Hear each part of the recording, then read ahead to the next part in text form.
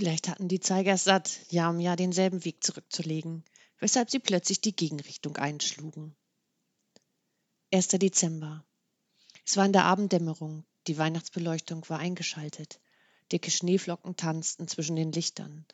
Auf den Straßen wimmelte es von Menschen. Zwischen all den Eilenden gingen auch Papa und Joachim. Sie waren in die Stadt gefahren, um einen Adventskalender zu kaufen. Leider aber erst in allerletzter Minute. Morgen war schon der 1. Dezember. Am Kiosk und in dem Buchladen am Marktplatz waren die Adventskalender schon ausverkauft. Doch plötzlich zerrte Joachim an Papas Hand und zeigte auf ein kleines Schaufenster.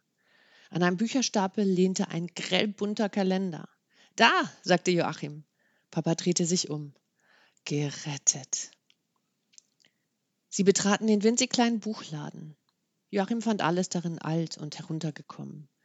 Die Wände waren vom Boden bis zur Decke mit Bücherregalen zugestellt, und in sämtlichen Regalen reihten sich die Bücher dicht an dicht. Kaum zwei davon sahen sich gleich.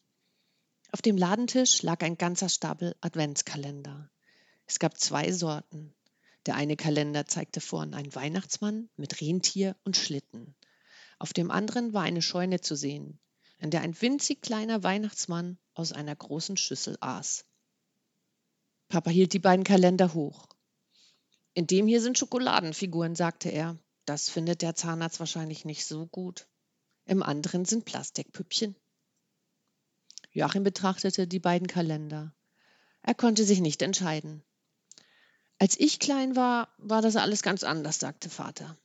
Joachim blickte zu ihm hoch. Das wollte er doch gern genauer wissen. Und wie? Damals war immer nur ein kleines Bild unter den Klappen des Kalenders. Für jeden Tag eins. Aber wir waren trotzdem jeden Morgen von neuem gespannt. Wir haben immer erst zu raten versucht, was für ein Bild wohl als nächstes kommen würde. Und dann, danach haben wir dann die Klappe aufgemacht. Es war, als ob wir die Tür zu einer anderen Welt öffneten. Joachim hatte plötzlich etwas entdeckt. Er zeigte auf eines der Bücherregale. Da ist noch einer. Er lief hinüber, holte den Adventskalender und hielt ihm seinen Vater entgegen. Der Kalender hatte vorne ein Bild von Josef und Maria, die sich über das Jesuskind in der Krippe beugten. Im Hintergrund knieten die drei Weisen aus dem Morgenland. Vor dem Stall standen die Hirten mit ihren Schafen und vom Himmel schwebten die Engel herab. Einer von ihnen blies eine Trompete. Die Farben des Kalenders waren blass, als ob er einen Sommer lang in der Sonne gelegen hätte. Aber das Bild war so schön, dass Joachim beim Angucken fast ein wenig traurig wurde. Den will ich, sagte er. Papa lächelte. Der ist bestimmt unverkäuflich. Ich fürchte, der ist sehr alt. Kann sein, so alt wie ich. Joachim ließ nicht locker. Die Türchen sind alle noch zu. Der steht nur zur Dekoration. Joachim konnte den Blick nicht von dem alten Adventskalender wenden. Den will ich, rief er nochmal. Den, der nur einmal da ist. Jetzt erschien der Ladenbesitzer. Es war ein weißhaariger Mann. Er machte große Augen, als er den Adventskalender sah, den Joachim in der Hand hielt. Ein wunderschönes Stück, sagte er. Und noch ganz im Originalzustand. Er sieht beinahe handgefertigt aus. Mein Sohn möchte ihn kaufen, erklärte Papa und zeigte auf Joachim. Ich versuche ihm zu erklären, dass er wohl unverkäuflich ist. Der weißhaarige Mann hob die Augenbrauen. Sie haben ihn hier im Laden gefunden? Ich habe so einen Kalender seit Jahren nicht gesehen.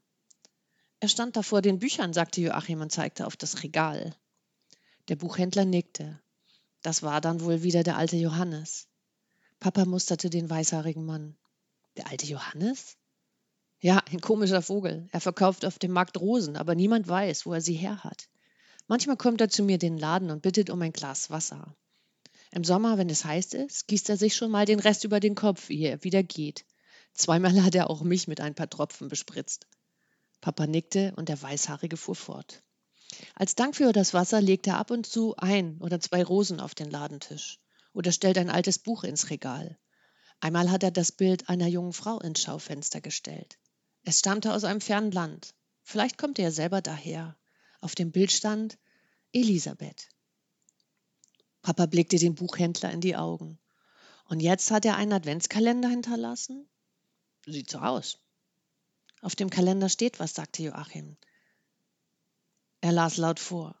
Magischer Adventskalender. Preis 75 Öre. Der Ladenbesitzer nickte. Dann muss der schon sehr alt sein. Kann ich ihn für 75 Öre haben? Fragte Joachim. Der weißhaarige Mann lachte. Ich glaube, du kannst ihn so haben. Bestimmt hat ihn der alte Johannes genau für dich dahingestellt. 1000 Millionen Dank, antwortete Joachim, der schon mit dem Kalender unterwegs aus dem Laden war. Papa gab dem Buchhändler die Hand und gleich darauf stand auch er wieder auf der Straße. Joachim drückte den Kalender an sich.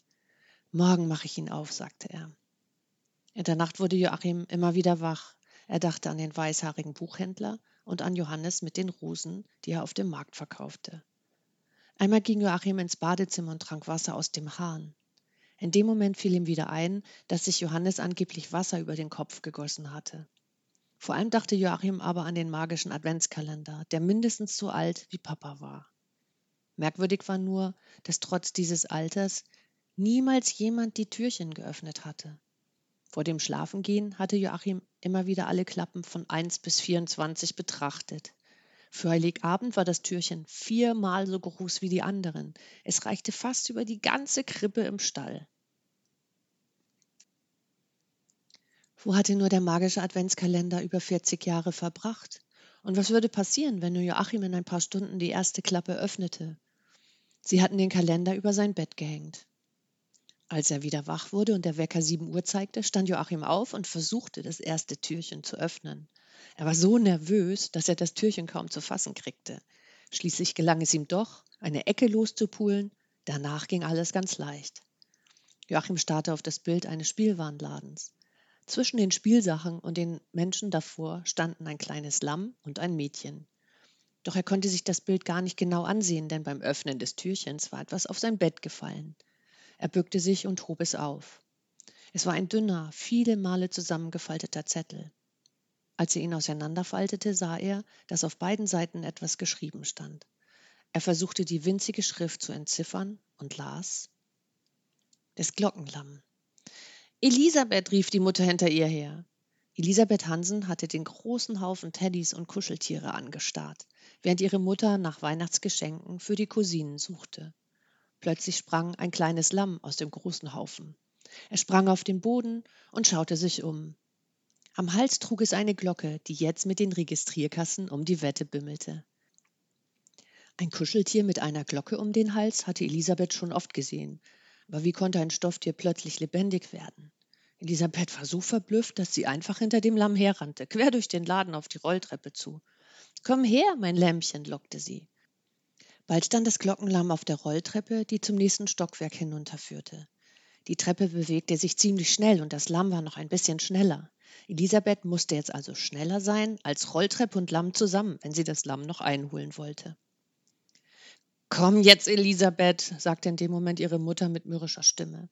Aber Elisabeth war schon auf die Rolltreppe gesprungen.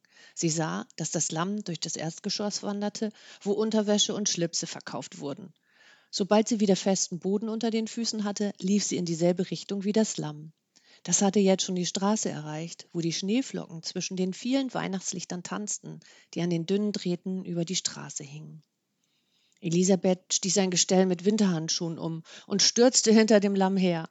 Draußen im Straßenlärm konnte sie kaum noch hören, ob im Kirkewein eine Glocke bimmelte.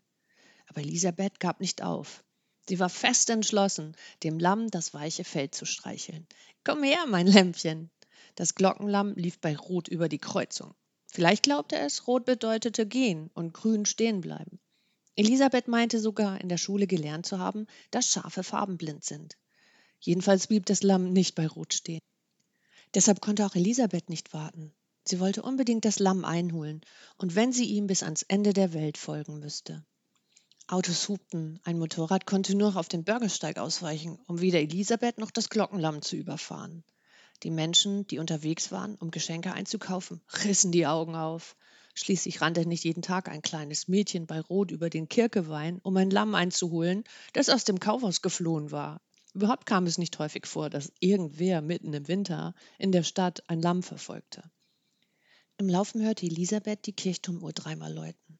Das war merkwürdig, denn sie wusste, dass sie mit dem 5-Uhr-Bus in die Stadt gekommen war. Vielleicht hatten die Zeiger es satt, Jahr um Jahr denselben Weg zurückzulegen. weshalb sie plötzlich die Gegenrichtung einschlugen. Elisabeth überlegte sich, dass auch Uhren es langweilig finden könnte, bis in alle Ewigkeit immer dasselbe zu tun. Aber das war noch nicht alles. Als Elisabeth in das Kaufhaus gegangen war, war es fast dunkel gewesen. Jetzt war es plötzlich wieder hell. Das war doch sehr seltsam. Schließlich war zwischendurch nicht Nacht gewesen. In diesem Moment entdeckte das Lamm einen Weg, der aus der Stadt hinausführte, und lief auf ein Wäldchen zu. Dort sprang es in einen Hohlweg mit hohen Fichten darüber. Jetzt wurde das Lamm ein bisschen langsamer, denn der Pfad war in den letzten Tagen dick zugeschneit. Elisabeth lief hinterher. Auch ihr machte das Laufen jetzt Mühe. Aber das Lamm hatte 4 Beine, die im Schnee stecken blieben, sie selber nur 2. Vielleicht würde dieser Vorteil helfen, den Vorsprung des Lamms aufzuholen. Die Rufe ihrer Mutter waren längst nicht mehr zu hören, aber etwas sang noch immer in ihren Ohren. Sollen wir lieber dies hier oder das da kaufen? Was meinst du, Elisabeth? Oder besser beides? Vielleicht war das Lamm lebendig geworden und aus dem Kaufhaus fortgelaufen, weil es die vielen Registrierkassen und das ganze Einkaufsgeschwätz nicht mehr ertragen konnte. Vielleicht lief Elisabeth aus dem gleichen Grund hinter ihm her. Sie war noch nie gern einkaufen gegangen. Joachim blickte von dem dünnen Zettel auf, der aus dem magischen Adventskalender gefallen war. Was er gelesen hatte, war so erstaunlich, dass er beim Lesen mit halboffenem Mund dagesessen hatte. Er hatte Geheimnisse schon immer toll gefunden. Jetzt fiel ihm die kleine Schatulle mit dem Schlüssel ein, die seine Großmutter ihm aus Polen mitgebracht hatte. Mama und Papa hatten ihm damals feierlich versprochen, nie nach dem Schlüssel zu suchen und die Schatulle zu öffnen, wenn Joachim schlief oder in der Schule war. Das wäre genauso schlimm, wie fremde Briefe zu lesen, hatten sie gesagt. Bis heute hatte Joachim aber überhaupt keine richtigen Geheimnisse gehabt, die sich lohnten, in der Schatulle verschlossen zu werden. Doch nun tat er den dünnen Zettel aus dem Adventskalender hinein, drehte den Schlüssel um und schob ihn sorgsam unter sein Kopfkissen. Als seine Eltern aufwachten und auch auf den Adventskalender sehen wollten, zeigte er ihnen nur das Bild mit dem Lamm im großen Kaufhaus. »Ach, weißt du noch«, sagte Mama unser Papa an, »genau wie damals, als wir klein waren.« Papa nickte. Da konnten wir uns in das Bildchen hineinträumen und dann den Rest selber dazu dichten. Das war viel besser als all die Plastikpüppchen heute, die früher oder später ja doch nur vom Staubsauger verschluckt werden. Etwas in Joachim lachte, nur er wusste, dass im Kalender ein geheimnisvoller Zettel verborgen gewesen war. Er zeigte auf das Glockenlamm und sagte, das Lamm ist aus dem Laden weggelaufen, weil es die vielen Registrierkassen und das ganze Einkaufsgeschwätz nicht mehr hören konnte. Aber ein kleines Mädchen, das Elisabeth heißt, rennt hinter ihm her, weil es sein weiches Fell streicheln will. Habe ich's nicht gesagt, nickte Papa. Was soll unser Junge mit Plastikpüppchen? Im Lauf des Tages überlegte Joachim immer wieder, ob Elisabeth das Lamm wohl einholen würde, um ihm das Fell zu streicheln. Ob er es morgen erfahren würde? Dann würde es doch wohl wieder einen dünnen Zettel geben?